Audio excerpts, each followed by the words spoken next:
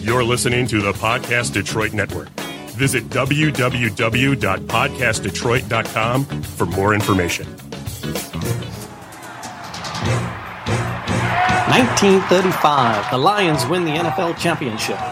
The Detroit Tigers take the World Series. The Red Wings bring home Lord Stanley's Cup. Joe Louis begins his rise to world domination. This transforms the Motor City into Detroit, City of Champions. Here we go. Detroit City of Champions, the podcast. I'm Jamie Flanagan. Charles Avison. And we are unfolding the story of the 1935 year. Along with us on the far side of the table, Tom Urich. All right, Tom. And this is just a story that needs to be told. It needs to be told on a podcast, and it needs to be told on the big screen. That's our goal. We're telling the story here in the podcast, and we're going to turn this thing into a movie. We got Hollywood listening. We already got the screenplay written. I spent a year of my life working on learning how to write screenplay. And then Damon and Affleck back together again. Yes, I'm thinking. We need Ryan Reynolds. They're all lined up. It's everybody's at. No, I don't know. I'm thinking Tom Hanks because he loves Tom Hanks loves the 30s and 40s stuff. He did Band of Brothers. The movie is written in the same sort of style as a Band of Brothers style. It's like think Band of Brothers, but just a sports movie. That's the way I wrote it. He's got that old timey thing down nowadays. Yeah, he loves doing that kind of stuff. So maybe I was, like Tom Hanks. I think it'd be a good fit. If I have a bunch of directors in front of me and producers, I'm like, Tom Hanks, Steven Spielberg. They got to interview us. Maybe we have them on the podcast one day. Spielberg, Tom Hanks, we in studio, sit next to Tom. I would like it a lot.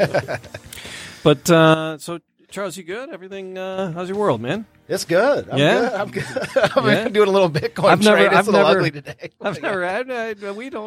We just dive right into it. We get so excited about the sports and I'm glad to be doing this show right now because I've been doing Bitcoin for the last little bit. And I've been doing pretty well up until today was an ugly day. And it's like it's a Bitcoin a little mess distraction from watching the number just plummet all day.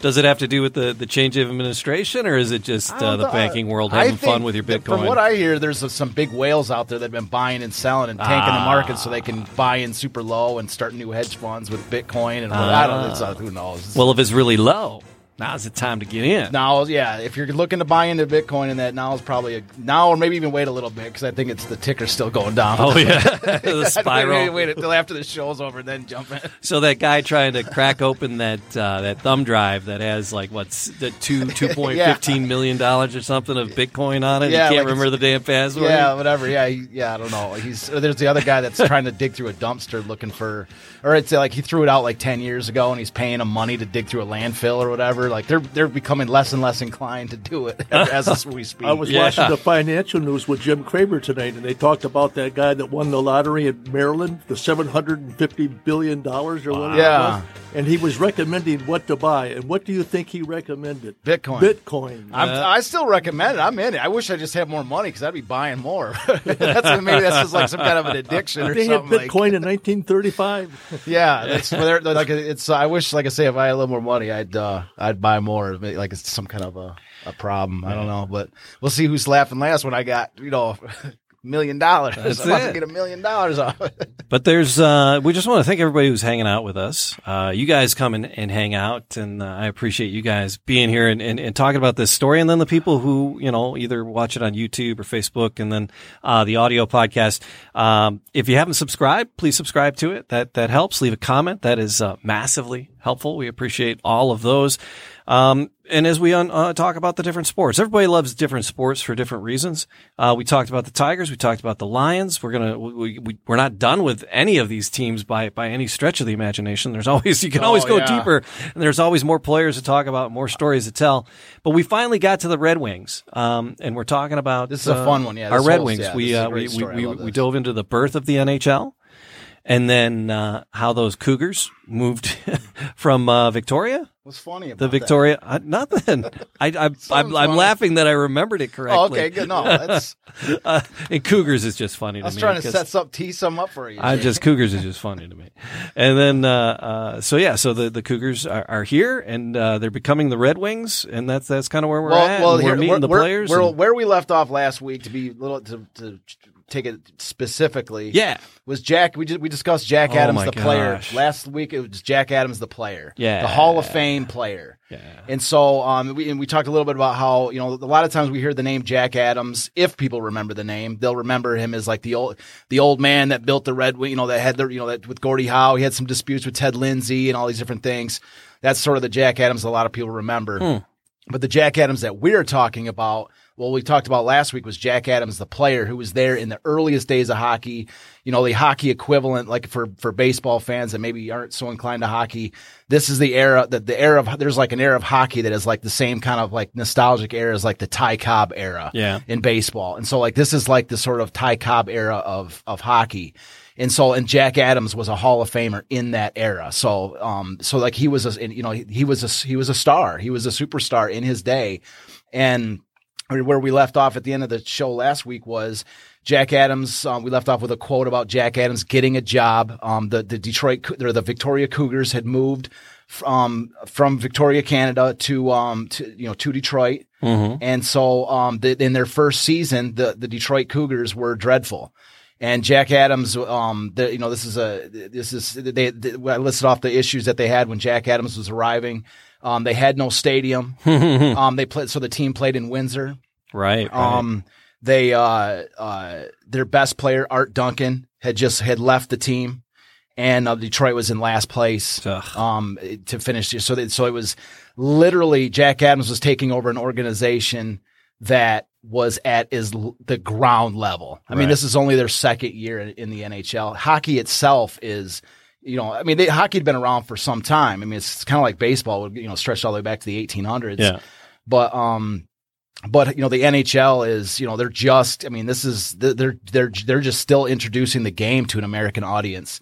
And so this is like the very beginning of the NHL as we know it. And so that's why it's kind of a cool, that's where we left off. Yeah. And just as, so the Detroit team's in last place. They have no arena. Their best player's gone. And as we're going to see this week, in very short span of time, all three of those issues are going to be resolved right off the bat. All right. Okay.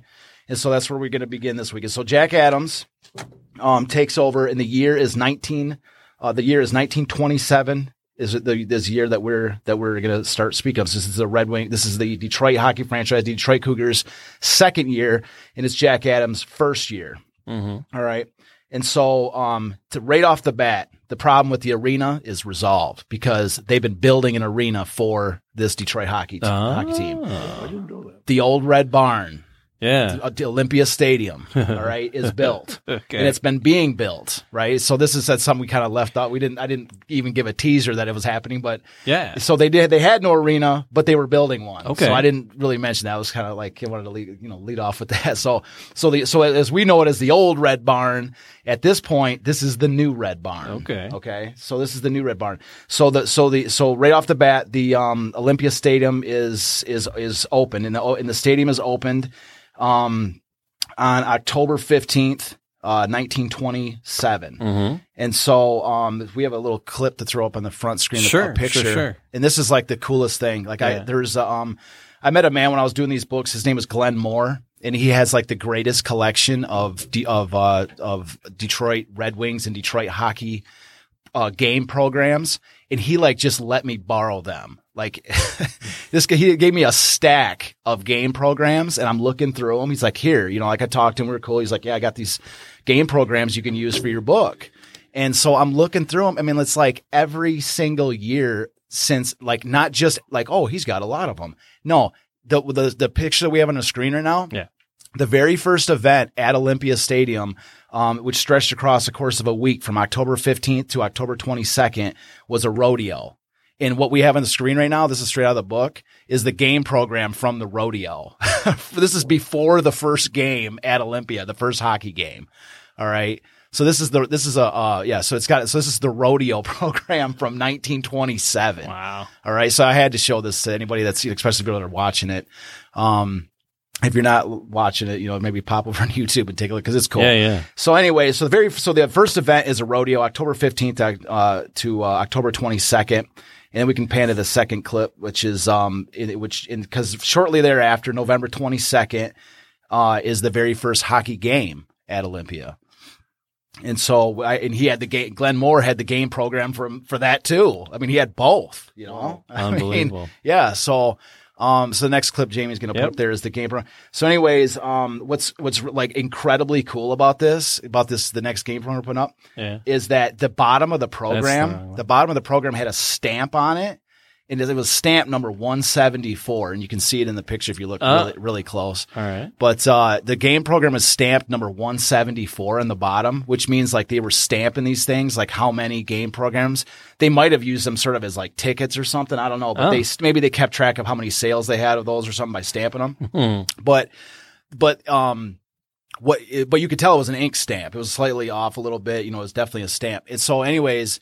So what I was like, I'm holding this program in my hand, and I'm like, the original owner of this program, the fact that there's a rodeo program and the first game program, like he had both of them, means and Glenn wasn't there. He wasn't old enough to have been there, but whoever was the original owner, like was one of the first couple of 100 people that were at Olympia. Wow. You know what I mean? For the first game, for the opening game. I mean, that's like, I'm like, that's incredible. It's just so cool. Like, this is one of the first couple 100 programs. I'm like, this thing is literally priceless. Yeah. And Glenn just let me borrow them, you know, to scan them. And I got all the pictures, the insides of the game programs in my book, so you can see all the different stuff. I threw a picture up on the screen next to the program cover, which shows the first Detroit, with the first team with Jack Adams as the Detroit Cougars. And then I isolated the picture of Adams on the end of the team photo.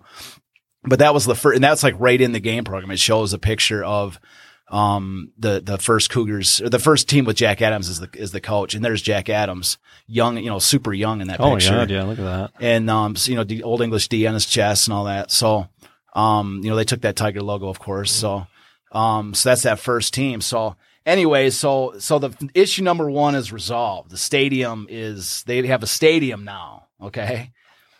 And so, so the second issue is that, you know, their best player had left, Art Duncan. If you can keep that screen, pan all the way to the right of that screen, that the guy right at the far end to the right. So anyways, so there's a guy on this team photo. He's all the way to the end of the right, and that's Larry Ory. Larry Ory's rookie season is in Jack Adams' rookie season, signed and scouted by Jack Adams. Oh. And Larry Ory is like, I've got a hand, you know, I mean, I love all these guys. I'm like, this guy's my favorite player. He's one of my favorite players. He's one of my favorite players. You have so many favorite players? I have so many favorite players, but Larry Ory, so just to give you a little, so this is the first like star that Jack Adams, this is the first star of the Red Wings. Mm-hmm. I'm sorry, of the Detroit, I'm so used to saying right. This is the first star of like the Detroit hockey franchise, Larry Ory. And so here he is on the original team photo from the very first year of an Olympia, his rookie year. And so Larry Ory, just give you a couple, you know, Jamie, you like nicknames, right? Yeah. Oh yeah. Tom, you like nicknames, right? So I do too. So I threw a couple to show you, you know, give you because nicknames sometimes kind of reveal a little bit about a guy. And so he had 3 different nicknames. Little Dempsey, like as in Jack Dempsey. Mm-hmm. So Little Dempsey, the Sudbury Buzzsaw, because he's from Sudbury, I think it was Ontario, Sudbury, Canada. Right. Yep. So, and then the Little Ragman. The Little Ragman. Because, so his style of game was, he was a right wing. And so his style of game was like, he was a total scrapper. He's like they call him the Sudbury Buzzsaw, Little Dempsey. Like this, there's some stories where when we get into him, we'll talk more in detail about him, but because there's so much to talk about with Larry Ory. But he was just like, there was one guy talking a story about how, it was in the late 30s, and some big guy had hit him, and Larry Ory came out of nowhere and just was like a bull terrier. He was pounding on this guy. And so he was like, he like saved me. So anyways, so he was a total scrapper. They all were really scrapper. I mean, really, you had to be a scrapper in this era. This is a roughneck era of hockey. As we're going to find out in many other stories, but, so anyways, he was a kind of player that like he was like sort of an all around guy. He was able to score he was a great scorer, great defender. And his nickname of the Little Ragman came from the idea that like when there was a penalty, and Jane, if you're familiar with the game of hockey when there's a penalty, you know, one team has to kill the puck. Like the other team, if there's a penalty, one player goes to the box, the other team's shorthanded. And so it's a power play. So the other team's on a power play in that. And so the other team has a one-man advantage. And so your goal is to keep the puck away from the other team as long as you can so that, you don't, they don't score on you with a man advantage. Sure. And so Larry Ory was especially adept at doing that. Oh, okay. Like he could take the puck and he could just like play his own game of keep away. Just like as long as it needed to be done. Like he was just, that's why they called him the little rag man, because he was called ragging the puck, where you're just you're just trying to keep it away from the opponent. Like you shoot it down the ice, you do whatever you can to keep it away from him. And he just excelled at that skill.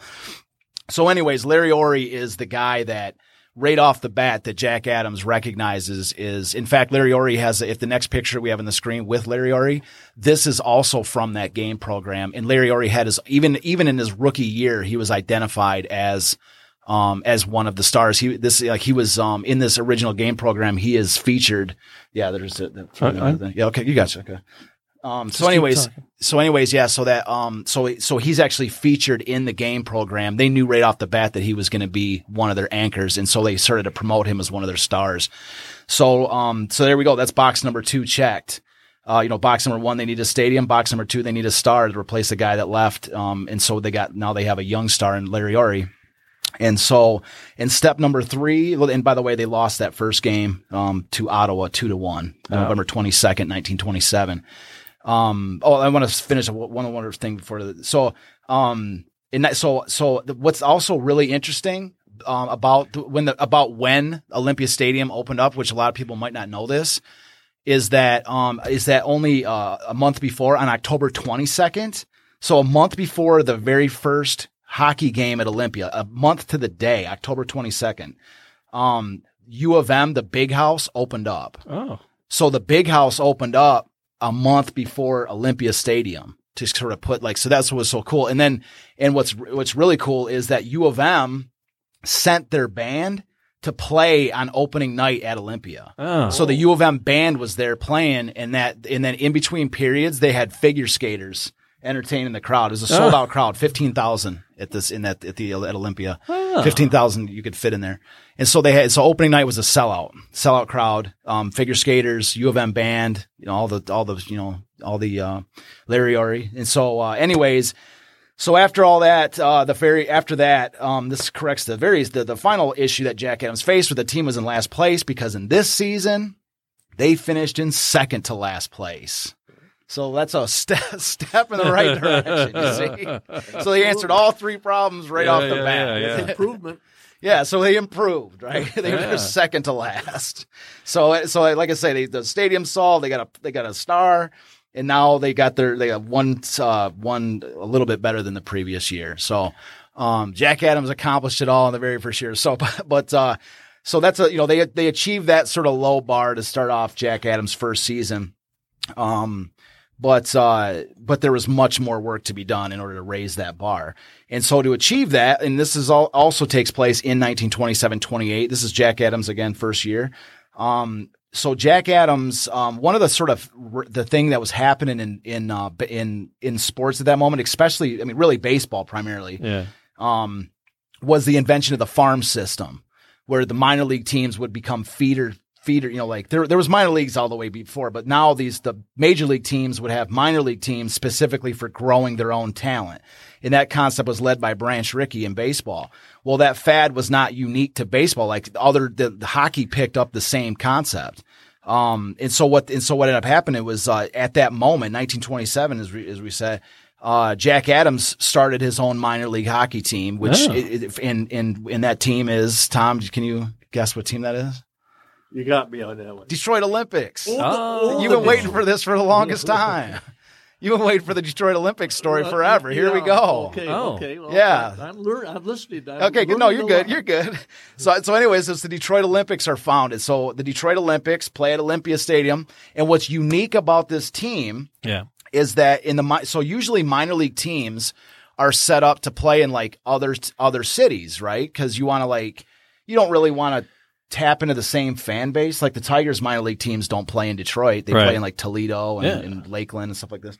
So anyways, so you usually want to spread your minor league teams out around the country because they draw their own revenue. They draw from their own unique town or city or whatever.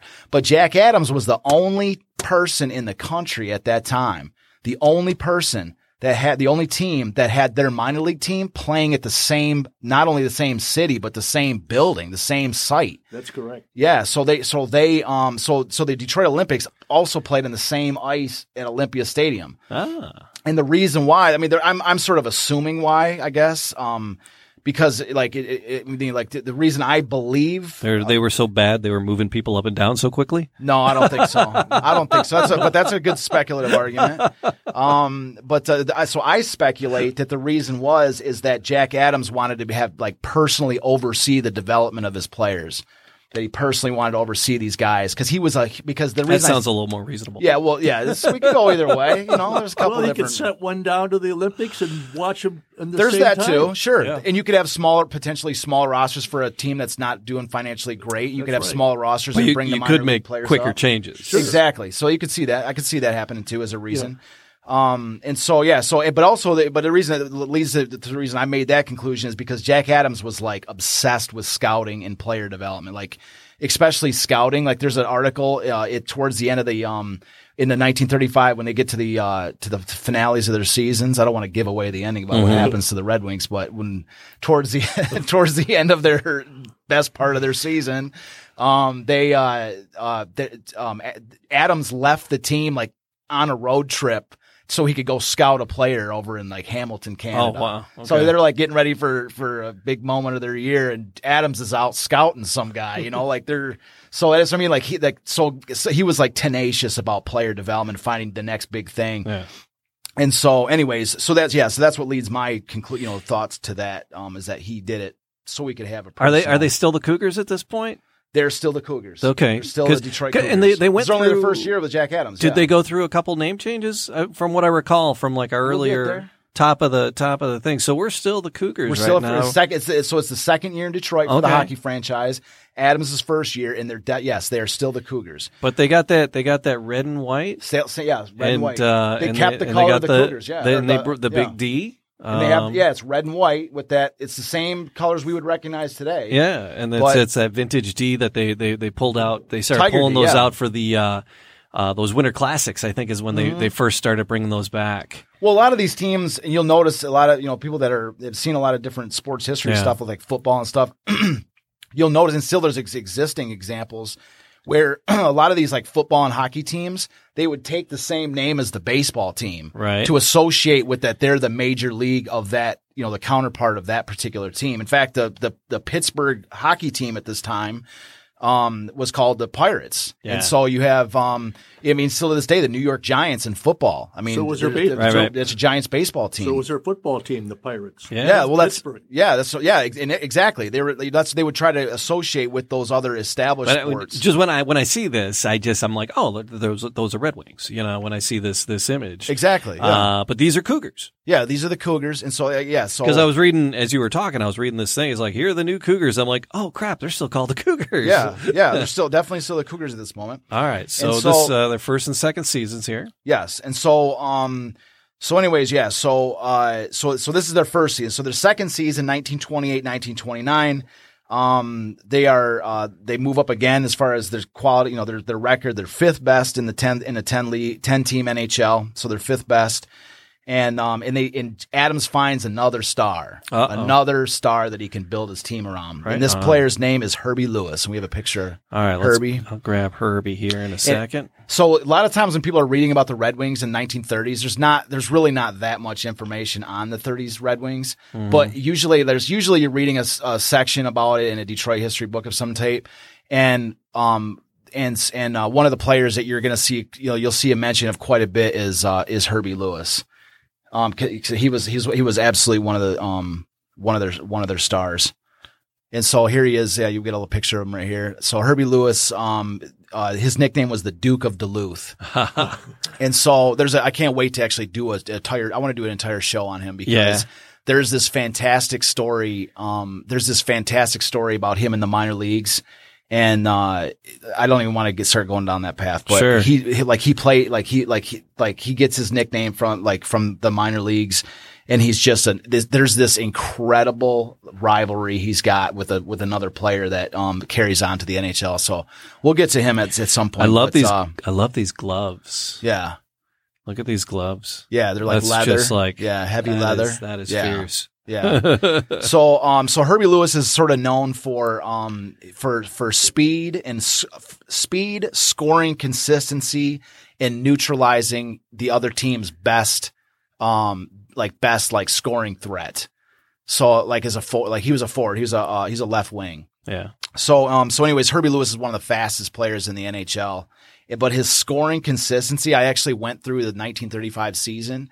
And I like, he never put up like massive numbers of goals, but the consistency was ridiculous. Like, and I mean, I don't mean like, oh, he had 20 goals in 20 games or something like this, or, you know, it was usually more like, he played like 50 games. So he would have like 20, 25 goals, 20, 25 assists. But so that's not anything super, super special. It was like basically like a point a game. But what was interesting is I actually went through, cause like when you're reading like article after article after article, and you start to notice that like, you know, who scored the goal? Herbie Lewis. Who set up the goal? Herbie Lewis. Like every game Lewis is mentioned is either a scoring a goal or setting up an assist. And so I actually systematically went through to like test this theory I had about his consistency, at least in 1935. I didn't do it for every year, but for 1935, I looked at it and it was like, seriously, there was only like one game. There was like the most that the biggest span without a goal or an assist was like 2 games. Oh. Otherwise, it was a goal or an assist. Like he never had like 2 or 3. It was always like 1. Like he was a contributor like every single game. He was the playmaker. Yeah, but he wasn't like, you see what I'm saying? Like it was just consistency. Like every night it's an assist or a goal. He's chipping in somehow offensively every single night. So like I say, it wasn't necessarily about Herbie Lewis. It wasn't necessarily about his like flash, you know, big time numbers that he put up. It was just that like, it was like game in and day out. You knew you could get a score out of him somehow. And so, but he would, like I say, he was also known for being able to, they used him at least, like he wasn't just did it every single game, but he was like one of the things they used him for was neutralizing, you know, like targeting the other team's fastest and sort of big, you know, flashiest playmaker. They would stick him on that guy, and he would Herbie, and that was what eventually in one of the Red Wings' biggest moments of the year, like Adams would recall and say that Herbie Lewis was like literally one of the top 4 memories he had from his ability to stalemate these other guys. So he was a forward, you know, he was an offensive guy, but he was also tremendous defender and incredibly valuable on that, you know, on defending the other team's forwards. So that's 1928-29. That's the second year of Jack Adams, the third year of the Detroit Cougars. And again, they finished fifth best out of 10 teams with 19-16-9 record. So moving on to the third year of Jack Adams in Detroit, and they find their third star. And we can put that guy's picture up there. Is Ebby Goodfellow. Okay, Goodfellow. Yep. It's a good fella. So his full name, Ebenezer Ebby Goodfellow. Okay. Yep. And so I know I've already said this already. Like, I know this guy's like one of my favorites. He's one of my favorites. He's one of my favorites. And when we get to Bucko and McDonald, I'm going to be like, Bucko's my favorite. I swear he's my favorite. But Bucko is like my favorite. Like, he's like, I guess you could say like a fan favorite. You know what I mean? Like for like, you know, like almost like in a singular year kind of thing. He was almost like my favorite 35 player, like the guy that like tipped the balance. We'll get to Bucko at some point, but my favorite like Red Wing from this era, like pound for pound, like year in and year out, Red Wing from the 1930s is Ebby Goodfellow. He is like jacked up, man. Yeah, he's got like a cut on his nose, every photo you see scar him in, on his forehead. Every photo you see him in, he is like, he's looking right at you. Oh man, yeah, this is and so. E ripped off of his sweater. Yes, like I say, like Ebby Goodfellow, as you can see in the picture. That's why I kind of chose this picture because I really think it does a good job in showing this intensity of Ebby Goodfellow, and so the Ebby Goodfellow is this is a guy, and when we get to really diving into Ebby. Like, I'm going to make a case for why Ebby Goodfellow's name should be retired by the Detroit Red Wings.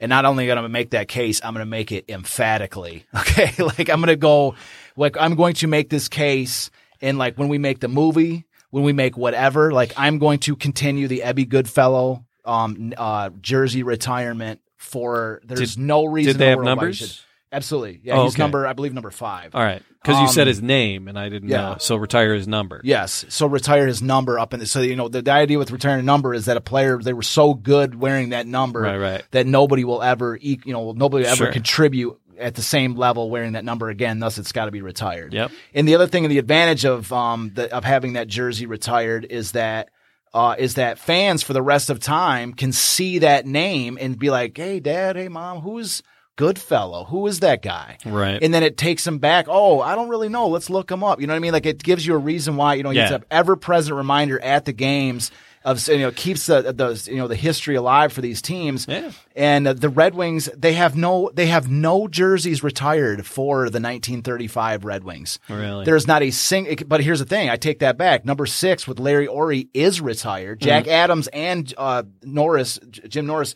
retired his number when they were at Olympia.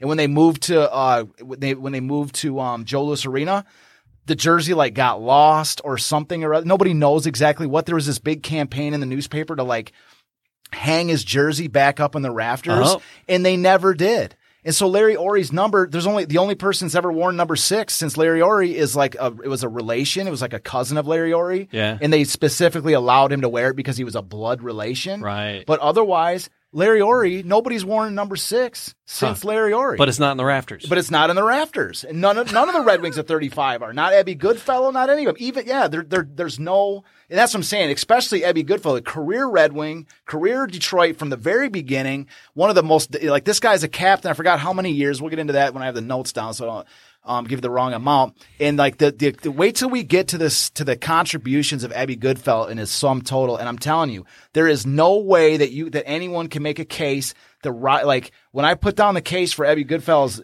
number, retirement jersey, retirement of his jersey, there's no argument that can possibly be made against it. Well, maybe it's because no one, maybe they retired the name Ebenezer. Because no one is called Ebenezer anymore. Always coming in and out there, Jamie. Yeah, that could be the reason. But Ebby's a great nickname, man. That's such a cool name, Goodfellow. So, anyways, Ebby Goodfellow he comes up through the ranks. This is Jack Adams' first success with his minor league development system. So he comes up. His first year is with the Detroit Olympics, and at the time the Olympics played in the IHL.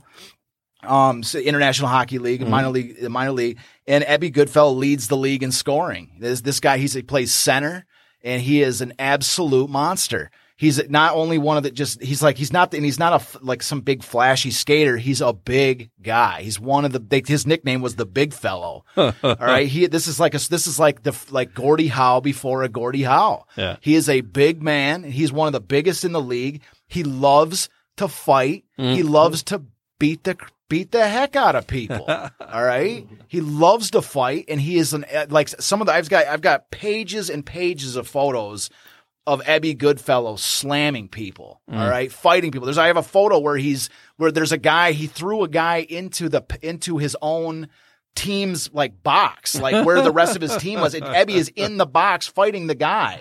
Okay. Ebby is a monster. I love that.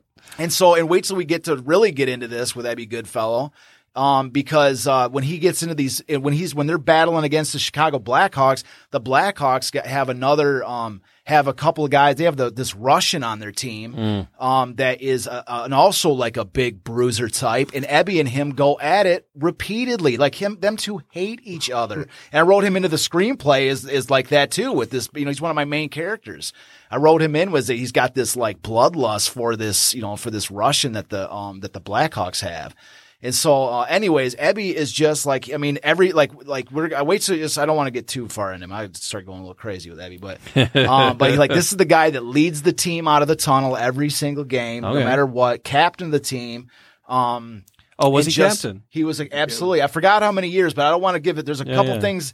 There's an incredibly unique series of circumstances which arise. Is this year 2 or 3? This is Adams'. This is the Adams' third year. Okay. When Ebby Goodfellow comes out of comes from the Olympics. So Ebby plays with the Olympics in Jack's second year, and then he actually plays with the Red Wings. I'm sorry, I keep saying with the Cougars, which in Jack's third year, which is 1929 to 1930. And so anyways, I want to read you a quote. Just give you a quick quote with Ebby. Okay. I know you're going to go off on Ebby, but I already have a quote marked, so I got to follow the notes, right? So page, I don't read that. I just read the page 568 in the book. Yeah. That's where this comes from. Okay.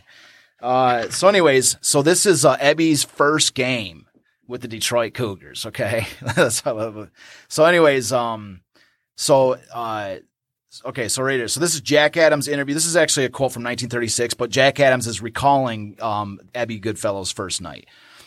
So as long as hockey is played in Detroit, you probably will hear stories of Ebby Goodfellow's stormy debut. I can never forget his courage, declared Jack Adams. Since that time, he has been my pride and joy. Ebby was a tall, gangling kid who weighed about 160 pounds when he broke into the Olympics in 1928. He led the International League in scoring his first year with 34 points. He was a natural from the start. Here Adams took a deep breath and recounted Ebby's first season with the Red Wings. Ebby was a rather pale-faced kid, said Jack. In the first few games he played with the Cougars was against Boston. A few of the old-timers, including Eddie Shore, decided they would strike fear into his heart early. That first night, they must have knocked him down 40 times, but he kept getting up and coming back at them. It wasn't so many nights after this that the Maroons with their famous S-line, Siebert, Stewart, and Hooley Smith, came to town. Here was the most feared line in hockey, and what happened the night they ran into Goodfellow can never be forgotten. Siebert on a rush caught Harvey Rockburn Rockburn played for the Cougars. So Siebert on a rush caught Harvey Rockburn under the chin with the butt end of his stick. Rocky crashed on the ice on the back of his head and was knocked out. We feared for his condition. Before anyone realized what was happening, Goodfellow tore into Siebert and floored him with one punch. Stewart rushed to Siebert's aid, and Ebby dropped him, also with one punch. What a beginning for a kid. And when you look back at that start, you don't even wonder he's the hockey player he is. Ebby, too, remembers that night very vividly. I can never forget sitting in that penalty box between Stewart and Siebert, he said. They were making all kinds of threats, and I must admit, I was scared. So Ebby knocked out, punched two guys, two of the most feared hockey players, at that time, in his very first, one of his first games, his debut. So they got him on and I mentioned Eddie Shore in there. Eddie Shore was also, Eddie Shore is probably the most feared, one of the most feared. Man, I've read so many articles about him. Eddie Shore and he was played for Boston. Yeah. So they have a list of captains here, and I don't know. No, I don't want to go too deep into it. I know, I didn't want to do that because there's a whole specific story. We'll get to that. We'll get to that in a couple episodes. Because Dylan Larkin was just named captain, and he was the 37th, 47th captain of the. Well, Jamie? Why don't we give him a teaser? 37th captain. Give him a teaser. I'm not going to say anything. Larkin is the 37th captain. I'm not going to say anything, but I want you to read. You're going to do a teaser just by reading off the years that Ebby Goodfellow was the captain. Well, this one, it says only one. No. That's why I'm saying this list. No, that's absolutely not. Well, that's why I'm saying, that's why I was asking. I'm trying to find another list because I'm going to guess that one's correct. Wrong. It seems wrong. That's why I was asking. Well, let's cover that in another situation. Yeah. Because I want to make sure the detail, because there was this very specific thing that happened and that list might not cover current roster. Yeah. I'm trying to find another list because the list, I was trying to find out how many years he was and Larkin being the 37th. These guys being the Cougars, were they counting those guys as red, Maybe, yeah. And they are. Okay, good. Because it goes back into the 20s. We'll get to that in a second because there's a very specific story I want to tell with this. Yeah. With Ebby's captaincy because. All right. I don't even want to go to her. I'm going to give it away. Because there's a couple of this, and it's not just Wikipedia, it's this thing called Elite Prospects, and so hockey history. And so we'll do some research and I'll find a couple of lists and try to sort that out. Yeah, I mean, I'll have there's a whole story that dives into it. There's a whole story that his captainosity. Yeah, it's a story that I've never I think it's unique in hockey. I don't think it's ever been done before with regards to somebody's captaincy. And it's just a fascinating story. Is this part of Ebby's story when we do on Ebby? It'll be in a couple episodes. Okay. Because it's sort of part of the overall story. Okay. But it's essential. I'm not just going off on a tangent when I spend a little extra time talking about Ebby because he is a central figure in this story, and his captaincy is going to like him getting the captaincy is like a story unto itself, and it was actually they used it as a tool. And we'll get to that. I don't want to I start talking about it, we give it away, but but Ebby's a central figure in everything that goes on from here to the end of the, till whatever good things happen at the other 1935 season, not to give away anything. I didn't mean to digress. Yeah, no, I digress. I'll go off on tangents all day long, man. That's like what I'm known for. So, but anyways, Ebby, so they get Ebby, okay? They find Ebby. And so, the year before he gets, like I say, he comes up from the Olympics. He has he has his first season, with the Detroit Cougars. Mm-hmm. And so now Adams has really got his third sort of star that he's building this team around.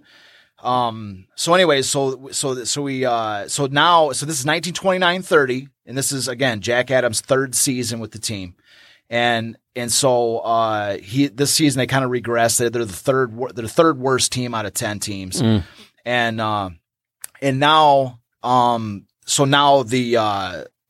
Great Depression hits. This is 1929 to 1930. The Great Depression hits.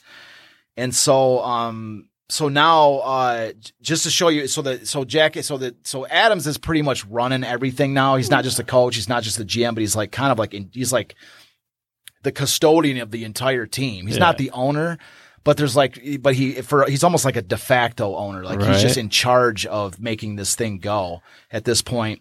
And so anyways, so the Great Depression hits and the team's finances are just absolutely awful.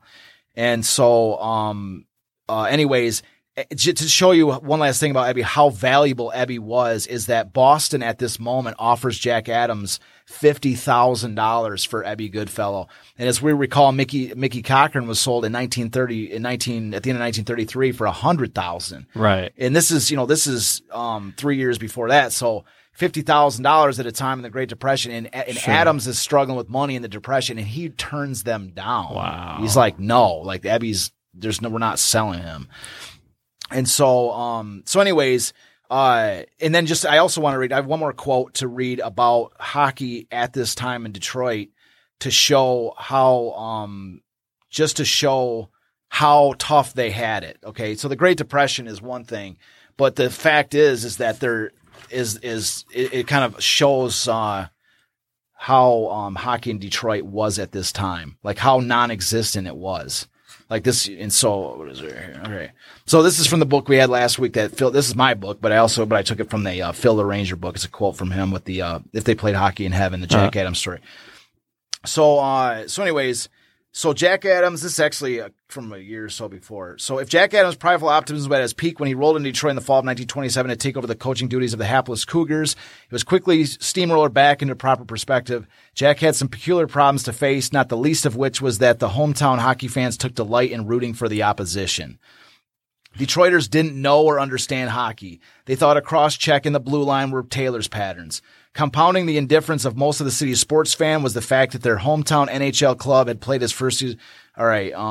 So the fans came out in good numbers, all right, but most were from Windsor, and almost to a man they did their cheering for the opposing team, especially if it happened to be wearing the colors of one of the league's 4 Canadian entries. The cheers were particularly loud when the Toronto Maple Leafs visited Olympia, and the place went berserk when the Leafs slaughtered the Cougars, which happened quite often. I've never seen a place like this in my whole life, moaned a disillusioned Adams one night after a bad loss to a visiting Canadian contingent. There just can't be another city in the world where the home team isn't popular. Even when we win, which I admit isn't too often, we get booed. Things just have to change around here. So like I say, so this is adding to the weight of the issues of this situation, is that their fans, quote unquote fans, they're rooting for the other teams at this point. So anyways, so this is the issues that Adams is facing at this moment. And, so going into 1930-31, the culminating point where we're trying to get to is 32. So 1930-31, they find a fourth new star, Johnny Sorrell. I'm not going to go too much into detail with John Sorrell. We got a picture of him though. Okay, we'll get it in a second. So Johnny Sorrell, is a left winger, and I mentioned him because he's one of these original guys that is still going to be with the Wings in 35. With Adams in 35. Nicknamed Long John, which is you can. There he is. There he is. Yeah. So 1930-31.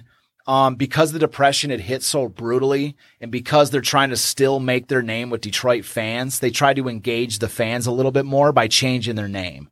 They wanted so they opened it up to a newspaper contest and let the fans vote on the new team name, and that's the name they came up with, was the Falcons. Okay. And so that's it right at this. So 1930-31 is the first year as the team is the Falcons. And in this season, Ebby Goodfellow, 48 points, 25 goals in 44 games. So that's pretty good. Wow. And so at this exact moment, Pittsburgh Pirates, the hockey team, folds, and they move to Philadelphia and become known as the Quakers. And so so the Quakers Quakers. So just remember, the Quakers are going to be one of the worst teams. Today it'd be like the Earthquakers, but then it was probably like Quakers, like the Quakers are known in NHL history. Like anybody that looks at like NHL history, the Quakers are legendary for. They're like, I think they are I can't imagine there's a worse team. They had like 4 wins. So the Quakers are like the worst team ever in NHL history. And that's the team that moves to Philadelphia, becomes the Quakers.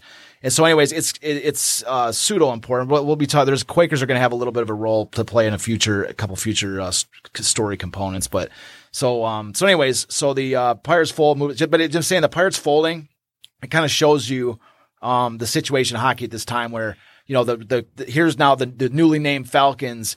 They're struggling. This is the Depression. Hockey is not the number one sport. There's nowhere, you know, top 3, you know, barely, there's only top 2 or 3 because there's only a couple, 3 sports there to play. And so they're, you know, it's, you know, big name professional sports like this to play. So anyways, you know, this is, you know, the fact that a team folds, it kind of shows you that, you know, this is an era of great, of upheaval. We're going to see even more of that coming up in future episodes, but. So anyways, and so that's 1930-31. They finished with the 3rd worst record in the NHL. So they're also not doing well on the ice either. You know, they got some stars, but they're just not playing well. And so this is the final year we're going to talk about today's show, 1931-32. And this is, and then we want to talk about I believe, what do you say, 5th star that Jack Adams finds. Yeah. And this is a key thing. So these 5 guys are going to be the guys that these are the core guys that are going to be with Adams when we get to 35. Is he young? So Doug Young, yes. And this is a teaser for what I was alluding to earlier with the captaincy of Doug Young. Or I'm sorry, of Ebby Goodfellow. Mm-hmm. So Doug, this is our early pick. This is a super. I didn't even have this in my book. I found this just today. I found it because scanning the internet. Because I couldn't believe I found this. I just love this picture. But this is Doug Young. I believe with him with the Hamilton Tigers. This is not a Detroit Cougar uniform. Anyways, this is super. But anyways, Doug Young is going to be such an incredibly important piece to the 1935 Detroit Red Wings. Oh yeah. He is such a important component. He is like, so Doug Young, and this is like the sort of teaser for what I was talking about earlier with Ebby's captaincy. So Doug Young is a star. He is a star, right? But he's got this weird issue, this strange issue. He's a handsome brute. Yeah, he's good looking dude, and he's great. But he's a defenseman. He's a defenseman, and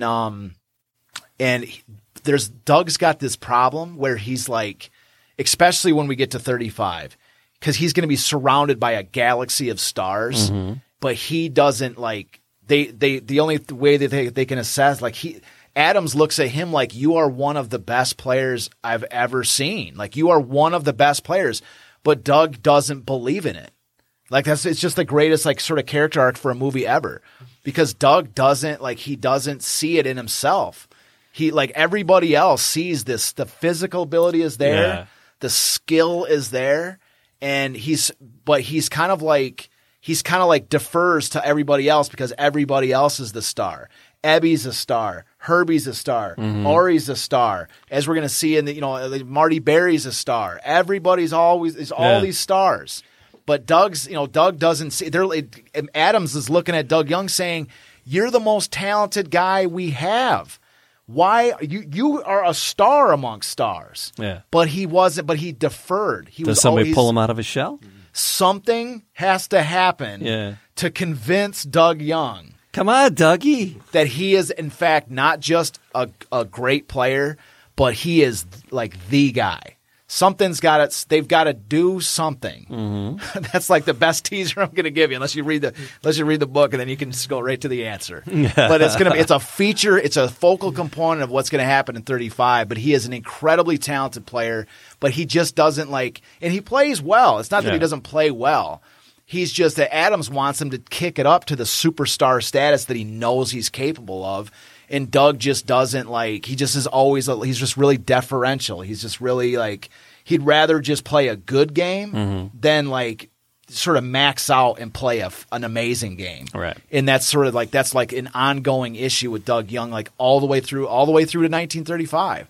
And so anyways, so that's Doug Young. And his nickname, the Glycan, I think I'm saying this right, the Glycan Cowboy. The Glycan Cowboy? Yes. What the hell's that? I think it's a town in Canada. I think that's, I got to look again in my chapter, but I think it's his nickname is also, they didn't just call him the Glycan Cowboy, they call him just Cowboy, but they refer to him in articles in the Detroit Times and such as the Glycan Cowboy. But I think Friends just called him the Cowboy because he loved riding horses. At one point he wanted to be a jockey, but he got too big to be a jockey. So I think that's why they call him. Couldn't be a jockey. I'm going to go play in the NFL. Yeah, no, NHL. Yeah, so he's NHL. Yeah, so yeah, they're he's I wanted to be a jockey, but I got too big. But that was, I think maybe that you could see the humor behind that. Maybe that's why they started calling him Cowboy. I guess I didn't really find an actual exact reason, but. So anyways, so here we are. We've sort of come to the end of what I wanted to get to today. Yeah. But I want to finish off this story. Because this is kind of what I was hoping to lead up to. Yeah. Is that so we're sort of facing a critical – and I finished the year. So 1931-32, which is first, second, third, fourth. This is Adams' fifth year in Detroit. Right. Their second year is the Falcons. They're still the Falcons. They're finishing up the 1932 season, and they have a record of 18-20-10, which is actually good enough for third place in the American Division. Hey. And they qualify for their first playoff appearance. Holy smokes. But they get beaten in the first round. But they get there. They're making a little bit of headway. It's a learning experience. It's a learning experience, yes. Yeah. So they make their first playoff appearance, so that's good. But the only downside is the team's bankrupt. So no. That's bad. That's not good. No. So they're so bankrupt. You're I thought you guys were going to say how bankrupt. How bankrupt are they? They're so bankrupt that Adams' bosses are the bankers who are managing the team through receivership. Oh boy. So his bosses are on the board of I don't even know some city bank or something. That's his bosses, and they're imagine so. And so the team is cash strapped beyond all measure. So Adams sort of faces a choice at this moment because the bankers, they're just looking to get whatever money back that they have into the team. And so they're looking over at, the only real assets that Adams has is the stars he's collected, And Ebby Goodfellow, they're hey, I thought Boston offered you $50,000 for Ebby Goodfellow. And he's like, where'd you hear that? Who's telling you them lies? Who's telling you that? I didn't hear anything about that. And they're we have it on good authority that Boston's offered you $50,000 for Abby. He's sneak in the house with that $100 bottle of bourbon. Your wife's I thought you had plenty of bourbon already. He's no, where'd you hear that from?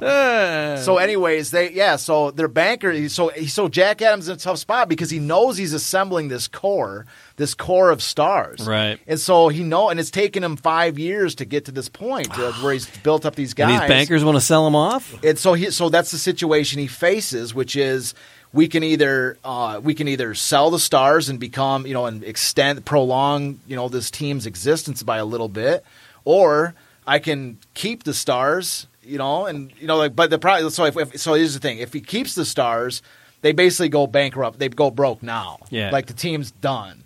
But if they sell the stars, they can carry on for a little bit longer, but he has no stars and the team's going to become irrelevant and they're going to fail anyways, no matter what. So that's the situation that they face right now. What are they going to do? That's where we're going to leave the listener hanging into the next week, to the next show. Yeah. All right. So, do you sell off some of the stars? Do you fight and keep them? And how do you become a profitable Or do you pray? team? There's a third option. There's the prayer. There's the prayer. The prayer route for a hero. For a hero to come to town. You're praying that Bitcoin turns things around for you. And Bitcoin didn't exist at that point, but there's an equivalent force which you say, please, Lord, let a rich,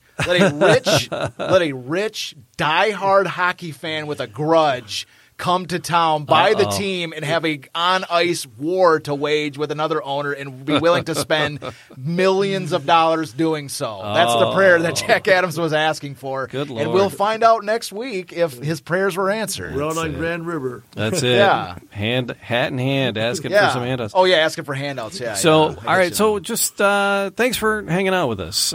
People that are listening, watching on Facebook or watching on YouTube, appreciate you spending time. Can I squeeze one last little thing in? Nope, not before I say thank you to Catherine and Simon for chiming in. Hey, and Simon. Then, now that I've said thank you to Catherine and Simon for chiming in. I'm saying thank you to both of them, too. You can add one more thing. So I wanted to mention, I have a little note at the bottom here. One of the little weapons that Jack Adams had that is a sort of an unknown thing was his wife, Helen. Oh. Okay, I wanted to mention this real quick.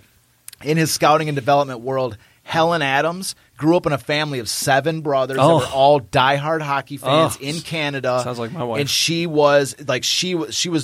helped him scout. She, like, when he was on the road, she would send him reports about all the Olympics games that he did not see. Oh. She was a major major factor in the career of Jack Adams. And I you're love that. See her appear in numerous pictures with him. She is an ever-present. I wrote her into the screenplay as a major contributor because she was. I mean, there can be no doubt about that. So just wanted to throw that in there. I have it in my notes, and I didn't want to flip the page and not. Yeah. Not mention it. Oh no, definitely. It's got to give her props. Like my wife Colleen, she was one of 8 kids, but it was 6 brothers growing up, and it's just like she loves her hockey and sports. It's I'm just saying it because it's part of the story. You know? Because she, it helps to kind of throw light on Jack. I mean, there was a type of situation where, that's his, this is an early age of hockey. They don't have these big, massive scouting departments and stuff. And the fact that he's got Helen, his wife, who's a diehard hockey fan, a diehard, knowledgeable about the game. And I have an idea of what type of woman she might have been. So she plays an important part. And so, I just think, it's I guess you call it Jack's secret weapon was his wife. So I just want to throw that in too. All right. We also have to say hi to Charlotte, who checked in late. I'm pretty sure that's my mom, unless I don't really know too many Charlottes except for my mom. I'm named Charles after my mom. She named me after her, with Charles the masculine form of Aveson's my last name, but Howell. Fair play. Yep. So hi, Mom. So how you doing, Mom? She's one of our biggest fans, if not the biggest. So my mom did chime in. So there you go.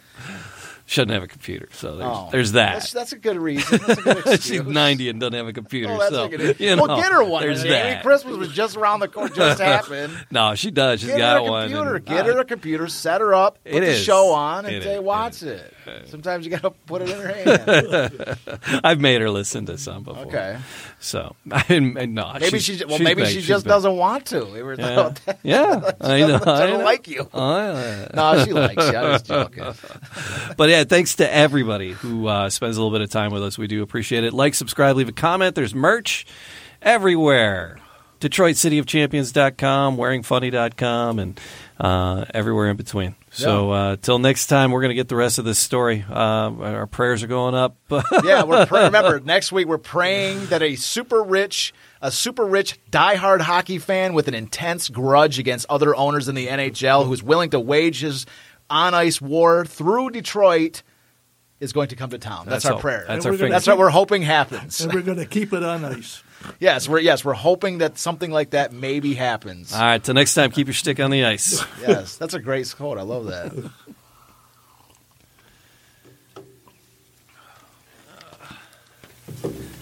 It's the fastest hour in history. It is quick. God almighty, I just sat down.